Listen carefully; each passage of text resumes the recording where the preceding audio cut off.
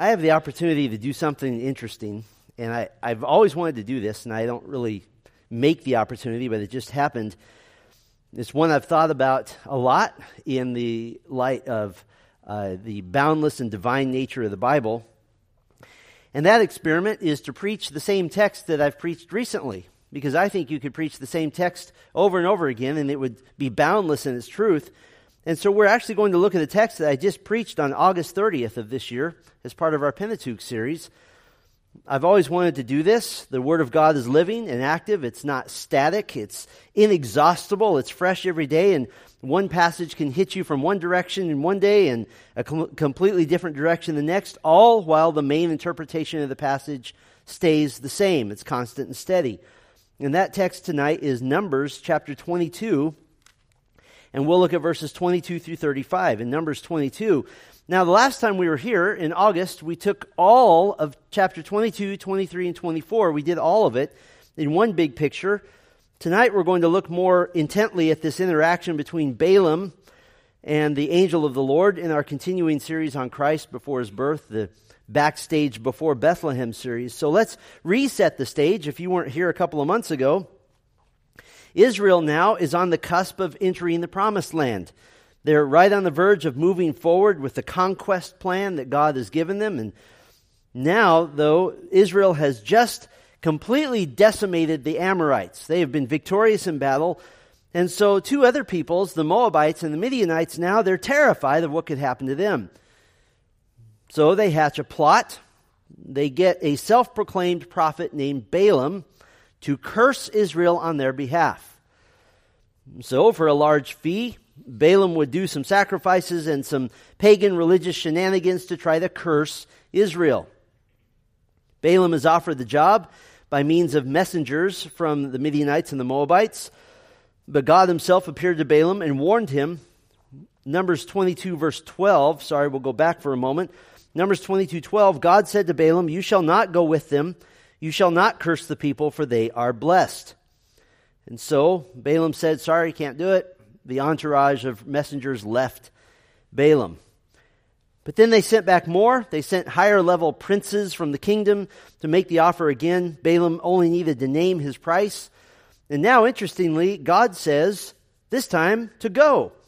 Verse 20, "And God came to Balaam at night and said to him, 'If the men have come to call you, rise, go with them, but only do what I tell you.' So Balaam rose in the morning and saddled his donkey and went with the princes of Moab." God, though, sovereignly knew Balaam's heart, that Balaam took this as an opportunity to be back in business with the king of Moab, Balak. And so God is going to allow Balaam to attempt to sin against him.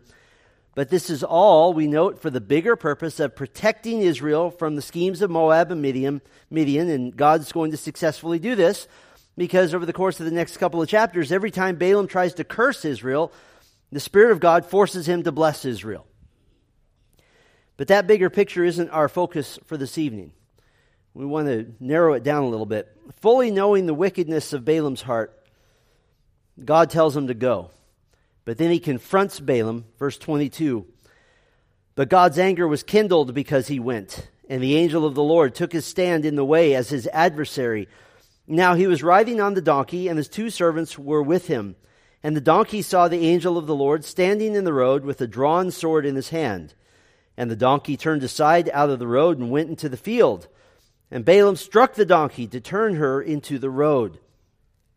So here we have the angel of the Lord, the pre-incarnate Jesus Christ, the physical manifestation of God, the Son of God, and he is angry. He's angry and he's blocking Balaam's way. Now, the donkey may have been a donkey, but she wasn't born yesterday, and apparently she knew her Creator when she saw him. Verses 24 and 25, "Then the angel of the Lord stood in a narrow path between the vineyards with a wall on either side. And when the donkey saw the angel of the Lord, she pushed against the wall and pressed Balaam's foot against the wall. So he struck her again." So this time now, the angel of the Lord has stood in a narrower path between the vineyards, which had a wall on either side. And again, the donkey saw the angel of the Lord, and since there was no place to run, she rams Balaam's foot against the wall, and Balaam beat her again.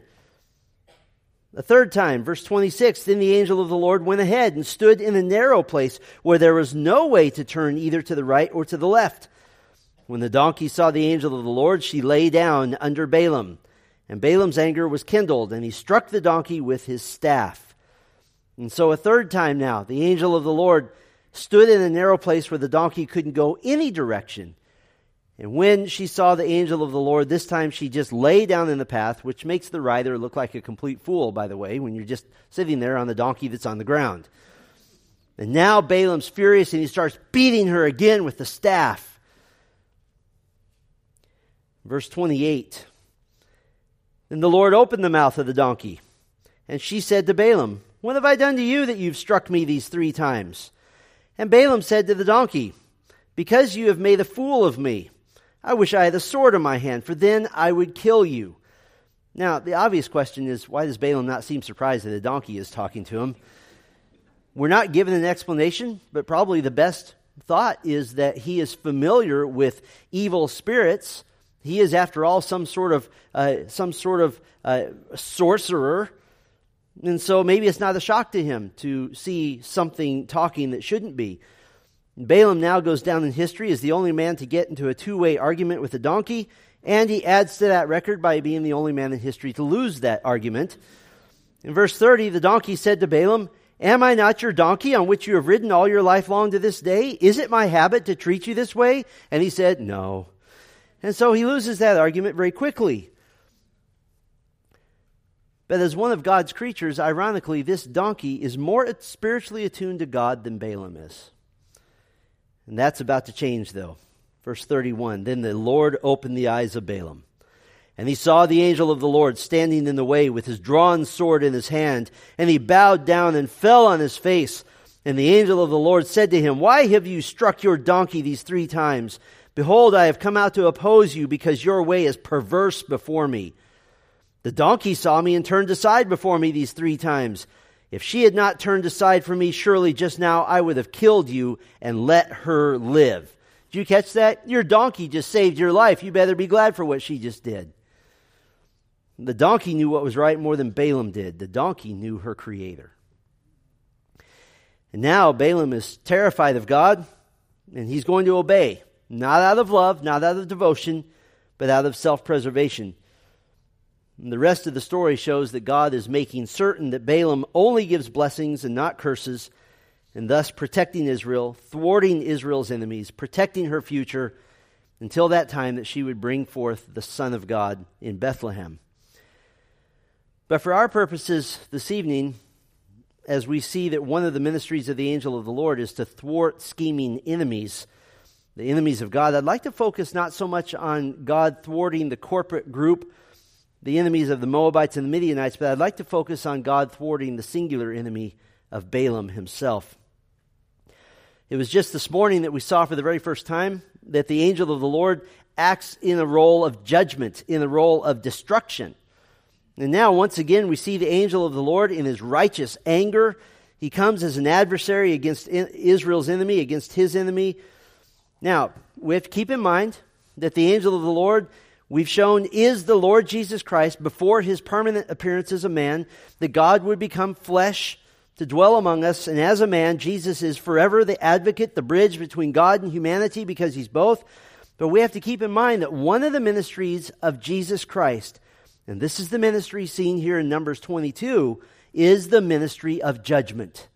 That is one of his ministries. In fact, it's an important ministry.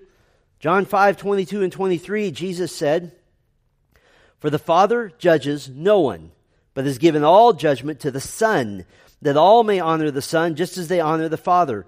Whoever does not honor the Son does not honor the Father who sent him." Now, when we talk about judgment in this context, what we're talking about is the fact that God the Father has entrusted God the Son with the task of knowing the heart of every person, of knowing their salvation status, whether they have rebelled or whether they have come to faith in Christ. And then Jesus Christ will be the one who renders the verdict of guilty, and he will be the one who consigns the unbelievers to eternal punishment. And we see this task of judgment most vividly demonstrated at the ultimate judgment, and that is the great white throne judgment. Now, I took a moment here to get you familiar with the interaction between the angel of the Lord and Balaam, and so we'll have that in our mind, and we'll continue working through that interaction. But I want to have you turn now to Revelation chapter 20. Revelation 20, we may be less familiar with this, so it'll be useful to have that open. And what I'd like to show you this evening from both Numbers 22 and Revelation 20 is the fact that the judgment of Christ is inescapable. It is inescapable without repenting of sin and placing your faith in Him. And so I'd like to show you 6 reasons the judgment of Christ is inescapable. And we'll just work on both texts. You can just leave Revelation 20 open, though. 6 reasons the judgment of Christ is inescapable. Reason number 1, that the judgment of Christ is inescapable. There is no place to hide. There is no place to hide. No action of the angel of the Lord is random or coincidental, and the fact that the Holy Spirit records events in a particular way isn't random. It's not coincidental either. Look at the progression as we think back to Numbers 22. You have the story in your mind of how the angel of the Lord takes Balaam from complete ignorance to utter terror. When the angel of the Lord first appeared, Balaam isn't able to see him. He's completely oblivious to the fact that he's deeply offended a holy God. And this is very similar to the case of the recalcitrant lost person. They're offending holy God every single day of their lives. They don't care. They don't have a sense of the righteousness of their Maker. They live utterly, completely selfish lives, flaunting their sin in front of a God that, as far as they're concerned, is irrelevant if He even exists at all. But now the angel of the Lord goes from standing in the road to standing in a narrower path in front of Balaam to standing directly in front of Balaam. Numbers 22:36, where there was no way to turn either to the right or to the left. This is the idea of funneling Balaam to an inescapable point. And then the Lord opened Balaam's eyes. But now it's too late. Balaam is standing before his judge, and there's no place to hide. In the account of the great white throne judgment, where Christ, who has been given all judgment by His Father, sits in judgment, we see the same inescapability. There is no place to hide. Revelation 20, verse 11. Then I saw a great white throne and Him who was seated on it. From His presence, earth and sky fled away, and no place was found for them. And I saw the dead, great and small, standing before the throne, and books were opened. Then another book was opened, which is the book of life. And the dead were judged by what was written in the books according to what they had done. And the sea gave up the dead who were in it. Death and Hades gave up the dead who were in them, and they were judged, each one of them, according to what they had done. Then death and Hades were thrown into the lake of fire. This is the second death, the lake of fire. And if anyone's name was not found written in the book of life, he was thrown into the lake of fire. This great white throne, this is not the same throne as the glorious throne room of God mentioned 30 times in Revelation. This is a unique throne for one purpose. The throne is great.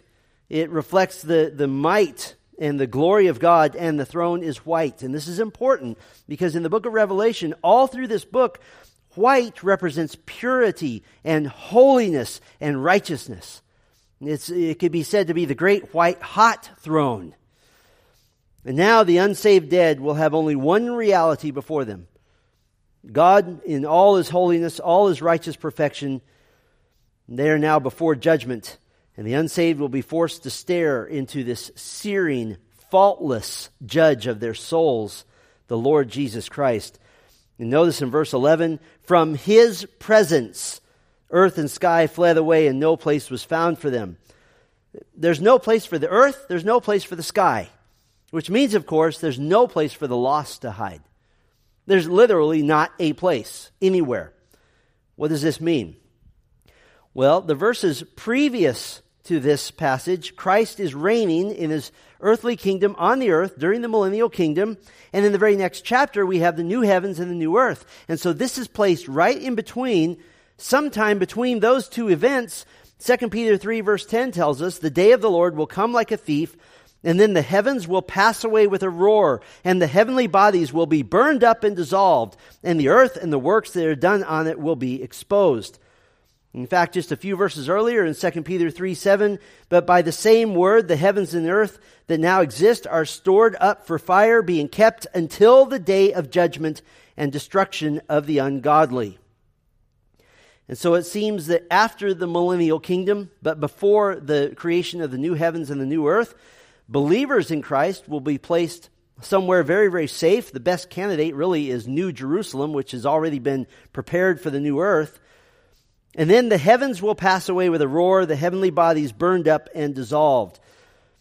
Now, I've made the case in the past, I can't take the time tonight to do it again, but I've made the case in the past that this is most likely not a complete destruction and recreation. This is more the idea of melting down and restoring that which is sinful and recreating it into that which is not sinful. It is taking the same elements, reforming it as a burning away process, not as a death or ending, but more of a renewal. And if you're curious about that, I preached on this when we went through Revelation chapter 21. That's not the main point at the moment, though. Whatever the case is, at this moment, at the great white throne, all the realities which humanity has known, they're all gone. There's no earth. I feel sort of bad for all of the people who are trying to preserve the earth. This is not a good verse for them. Now, in the midst of the place that's the sole focus of everything, of all creation, because the creation is in the midst of being melted down, the unrighteous dead will appear before God in a context where there's no more earth, no more sun, no more stars, no more home, just you and a great white throne with God upon it, the Lord Jesus Christ. Every single thing that has ever brought temporal comfort or security to humanity is gone. There's no home, there's no parents, there's no career, there's no spouse, there's no children, there's no songs, no art, no food, no friends, no hobbies, no travel, no green grass, no trees, no forests, no beaches, no dreams, no hopes. It's all gone. Literally, no place else exists. And at this time, I guarantee you the unbeliever has stopped believing and trusting in any temporal comforts because none of them are there. It's beyond human comprehension, really, to have everything that's familiar to us taken away. For the unbeliever, every other thing they've ever trusted in, they will stop believing in them because they're done. They're gone. There's no place to hide. I can't even wrap my mind around that sort of hopelessness. There's a second reason the judgment of Christ is inescapable. Christ judges publicly with witnesses. Christ judges publicly with witnesses. Balaam's donkey served a very important purpose in the plan of God to judge Balaam. The donkey served as a witness. In a way, it's kind of humiliating that Balaam didn't even rate a human witness. All he got was a donkey. But the donkey condemned Balaam. Numbers 22:30. He condemned her for mistreating her and threatening to kill her. And did you notice that the angel of the Lord defended the donkey? Why are you hitting your donkey? Why is the witness important, though? Why does that matter? Witnesses are important because the wrath of God to judge the rebel is not a private event. It is a public event. And this glorifies God's justice and His holiness. When God judged Sodom and Gomorrah, it was a spectacularly public event with all the surrounding towns seeing and knowing of the heavenly destruction of these wicked cities. When God sent the great flood, all who had rejected the preaching of Noah for the past century were witnesses of the wrath of God, even as they were the recipients of the wrath of God. All the earth saw.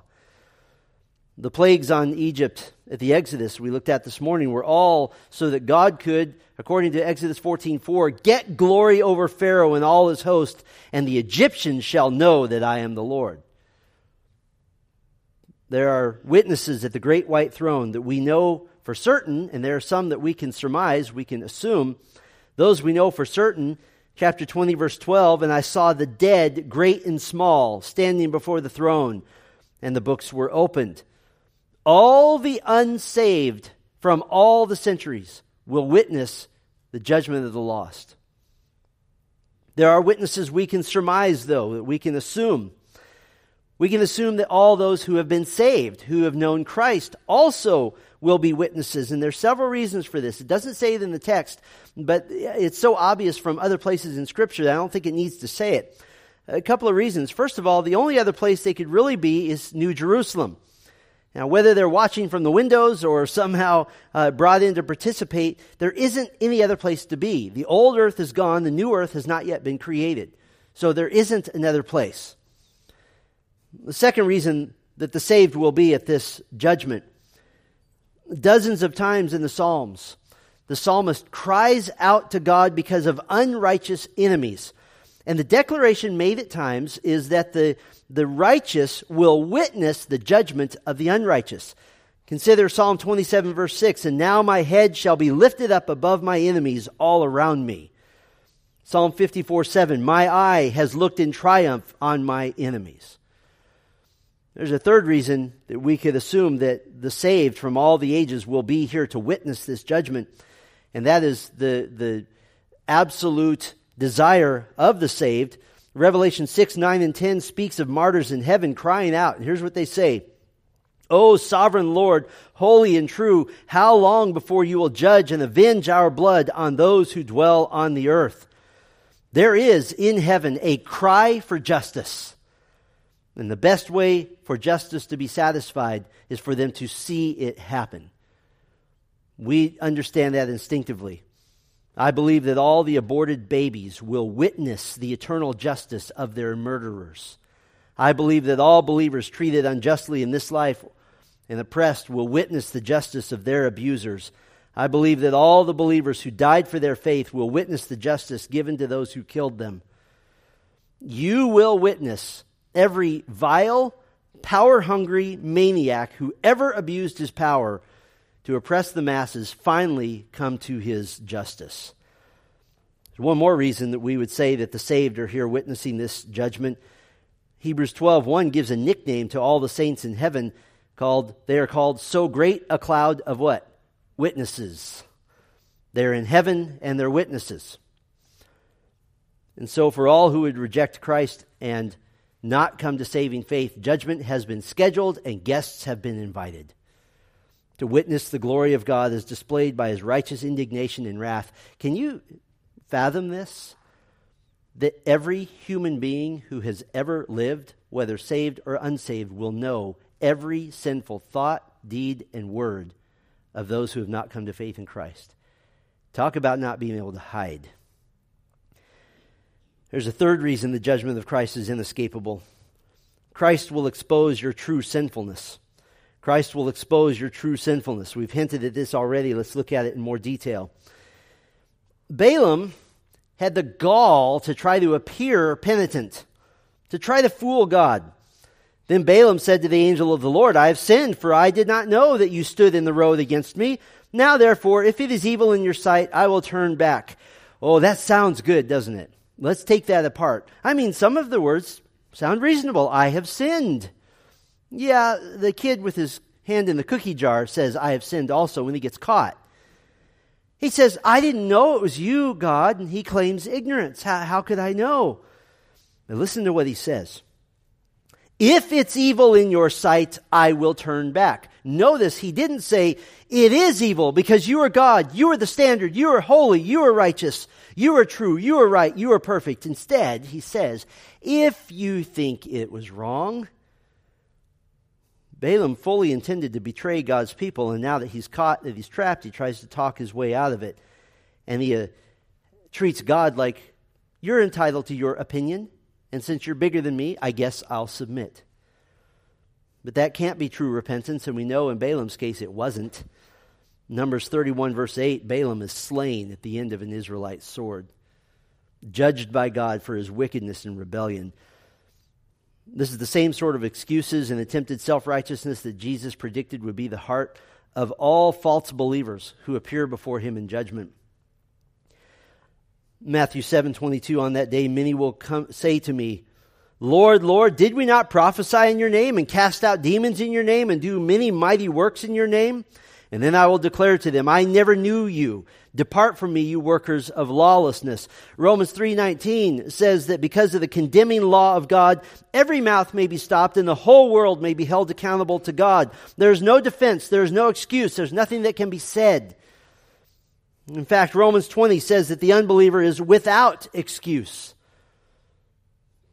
I don't know if anyone's going to actually get to talk at the great white throne. If they do, it probably won't last very long. But I do know this. The books are opened. What are the books? These are the books that contain the record of every violation of every unsaved person. By the way, in case you're in Christ and you don't know this yet, let me give you comfort. What about your sins as a Christian? Psalm 103 verse 10 says, He does not deal with us according to our sins, nor repay us according to our iniquities.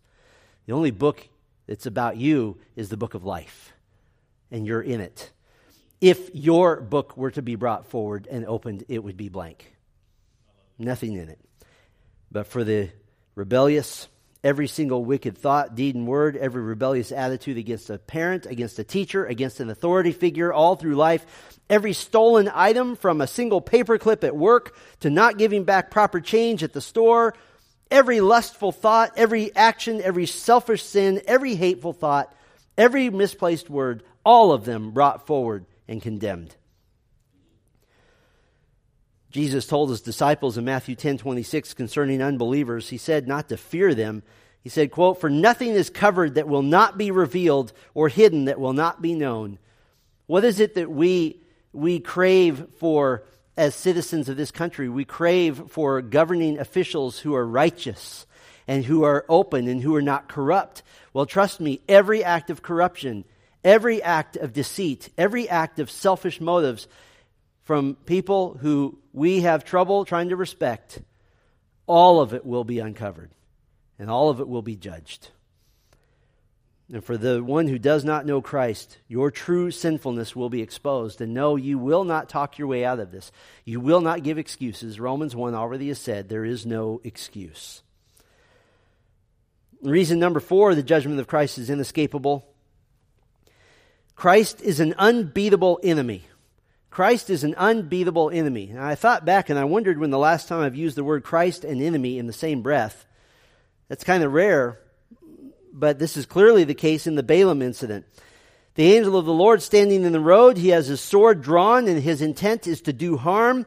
And you recall the initial description of the angel of the Lord back in Numbers 22. The angel of the Lord took his stand in the way as his adversary. The angel of the Lord is the adversary. In Hebrew, it's pronounced Satan. We say Satan. The angel of the Lord is to Balaam what Satan is to you. He is the adversary. He is the enemy. And Christ is an unbeatable enemy when we think about the fact that not even death can be an escape from him. Look at Revelation 20, verse 13. You can't even escape Christ with your own death. And the sea gave up the dead who were in it. Death and Hades gave up the dead who were in them, and they were judged, each one of them, according to what they had done. What does this mean? That the sea, for example, gave up the dead. Well, Daniel chapter 12, verse 2 tells us that many of those who sleep in the dust of the earth shall awake, some to everlasting life and some to shame and everlasting contempt. What is that? That's a resurrection of both the believer and the unbeliever. Jesus said in John 5, 28 and 29, Do not marvel at this, for an hour is coming when all who are in the tombs will hear his voice and come out, those who have done good to the resurrection of life, and those who have done evil to the resurrection of judgment. What does this mean? It means that all who have come to faith in Christ are resurrected unto life, and all who have rejected Christ are resurrected to have a body with which to receive the judgment of God, with which to experience the wrath of God. And even the sea will give up its dead. The sea is the place of unburied bodies, where a person's body will literally be disintegrated and spread throughout the ocean by rotting, by being eaten and processed. And put it this way, a person whose body ends up in the sea will literally be spread all over the earth in microscopic form. But regardless of how far a body has been disintegrated, it will be resurrected for this judgment. You can't escape judgment even by having the molecules of your body spread all over the earth. That is an unbeatable enemy. But the end of Revelation makes a beautiful offer. Revelation 22:17, let the one who is thirsty come.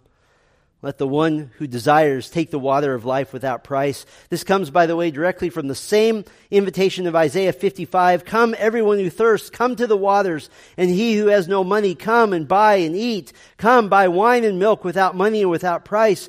These are words spoken by the coming Messiah, known sometimes in the Old Testament as the angel of the Lord, and known as our Savior, Jesus Christ. Christ need not be your judge. He need not be your judge. There's a fifth reason that the judgment of Christ is inescapable, and that is Christ's supremacy is inevitable. Christ's supremacy is inevitable. When the Lord opened Balaam's eyes, verse 31 says of Numbers 22, he saw the angel of the Lord standing in the way with a sword in his hand, and he bowed down and fell on his face.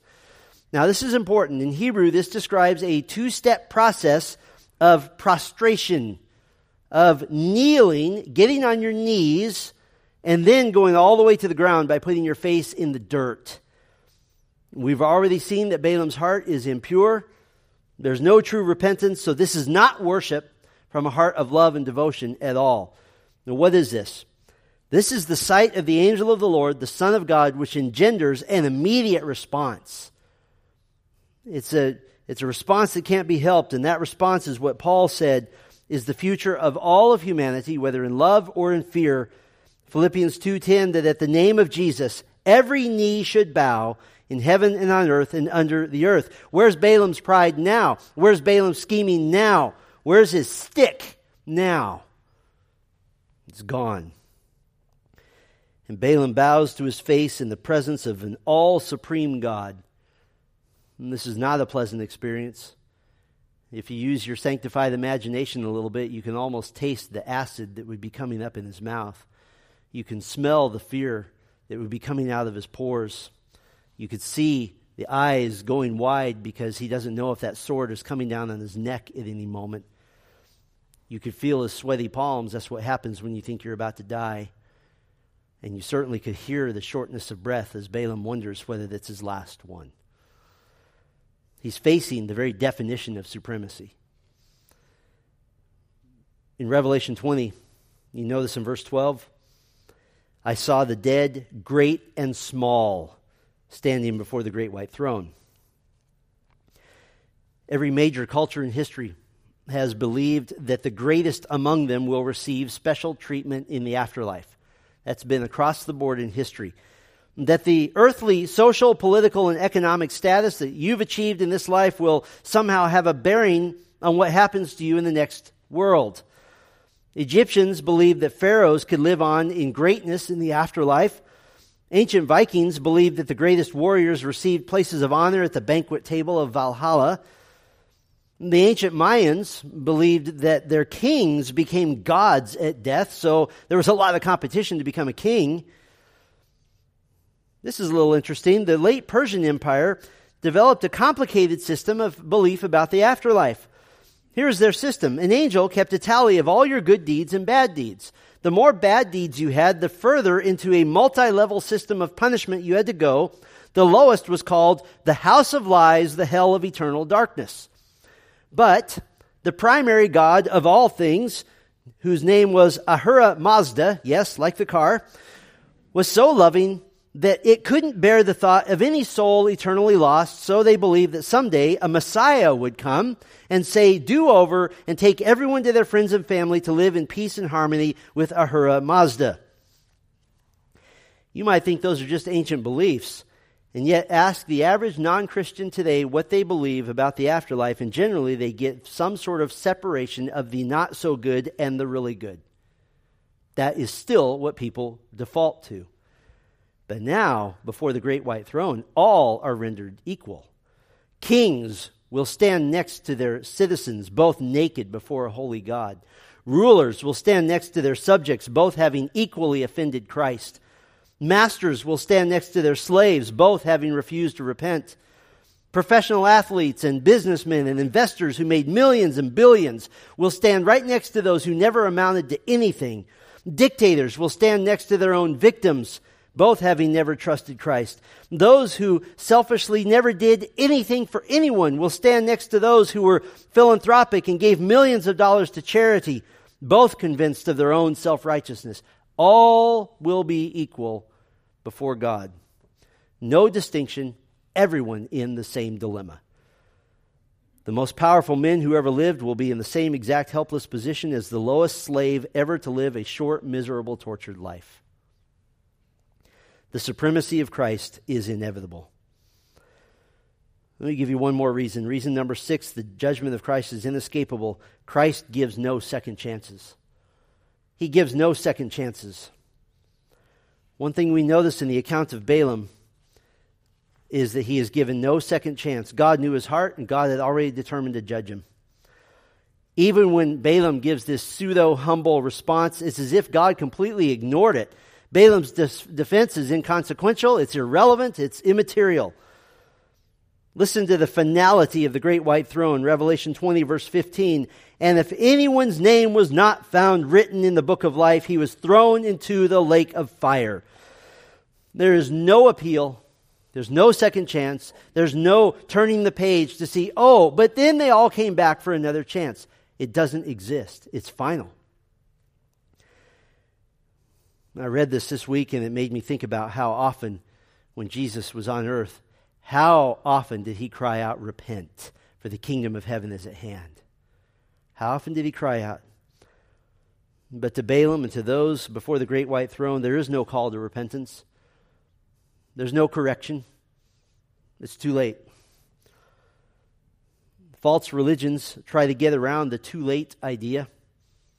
For example, the official teaching of the Roman Catholic religion on purgatory goes like this. Let me read you a quote. The existence of purgatory is so certain that no Catholic has ever entertained a doubt of it. It was taught from the earliest days of the church and was accepted with undoubting faith wherever the gospel was preached. And then there's a long section that says that Scripture proves purgatory. That's so disgusting I can't even read it. It's not true. It goes on, only those souls that are completely free of sin can enter heaven. It stands to reason then that the soul with unforgiven sins, or the souls of those who have not yet atoned for their sins during their lifetime, yet tried to live as God would have us live, cannot enter heaven and do not deserve hell. Purgatory, then, is a place of temporal punishment for those who die in God's grace, but are not entirely free from venial, means excusable, sins, or have not entirely paid the sanctification due to their sins. Wow. What does that mean? It means that if you're Catholic, you roll the dice and you live as bad a life as you can get away with because you think you'll get a second chance. But Hebrews 9:27 says, for it is appointed to man to die once, and after this comes judgment. Why is the second chance not available? How many chances has Christ given? 3.5 years on the earth, an entire Bible, 7,000 years of history. How much more do you want? The judgment of Christ is inescapable. There's no place to hide. Christ judges publicly with witnesses. Christ will expose your true sinfulness. Christ is an unbeatable enemy. Christ's supremacy is inevitable, and Christ gives no second chances. You see why the author of Hebrews says over and over again, today, if you hear his voice, do not harden your hearts. Soon, Balaam would be killed. His life on this earth would be done. And even now, he awaits judgment. The great white throne hasn't happened yet. He will appear before the great white throne. And I don't know, but I have to wonder if the Lord Jesus Christ, the angel of the Lord, will remind Balaam, remember me? Remember me. Now, I don't want to end with that. I want to end with some hope. Remember, we say that Christ judges publicly with witnesses. I want to go back to that little point for a moment. To avoid this judgment, to allow you to avoid this public judgment, Christ himself took your place to be judged publicly with witnesses. when he was on the cross that he didn't deserve. Matthew 27 says, and those who passed by derided him, wagging their heads and saying, you who would destroy the temple and rebuild it in 3 days, save yourself. If you are the Son of God, come down from the cross. So also the chief priests with the scribes and elders mocked him, saying, he saved others. He cannot save himself. He is the King of Israel. Let him come down now from the cross and we will believe in him. He trusts in God. Let God deliver him now if he desires him. For he said, I am the Son of God. Oh, that's the perfect Son of God hearing that publicly while naked on a cross that should have been yours. He was judged publicly with witnesses so that we can simply say from Psalm 32, blessed is the one whose transgression is forgiven, whose sin is what? Covered. No public judgment for you. Your sin is covered. Blessed is the man against whom the Lord counts no iniquity. I don't know about you, but the judgment of the angel of the Lord, the judgment of Christ, reminds me of how glorious it is that he would be our Savior. That he would be our Savior. It's a good lesson to be on the right side of Christ, is it not? Let's pray for just a moment. Our Father, we thank you for this time that we have had. We thank you for the Word of God that we've gotten to listen to and proclaim today. We thank you, Lord, for the gospel of Jesus Christ. We thank you for how we are delighted to know that our Savior, who, yes, he is the judge of all people, but he will never be our judge. He will always be our Savior, our friend, our elder brother, with whom we share the very inheritance of heaven. Lord, I pray for a man or a woman hearing this tonight, a boy or a girl, that they would fear Christ the judge and run to Christ the Savior. And that this would be the moment when they receive Christ, never again to fear him, always now to love him and be loved by him. Lord, we thank you and we praise you in Christ's name. Amen.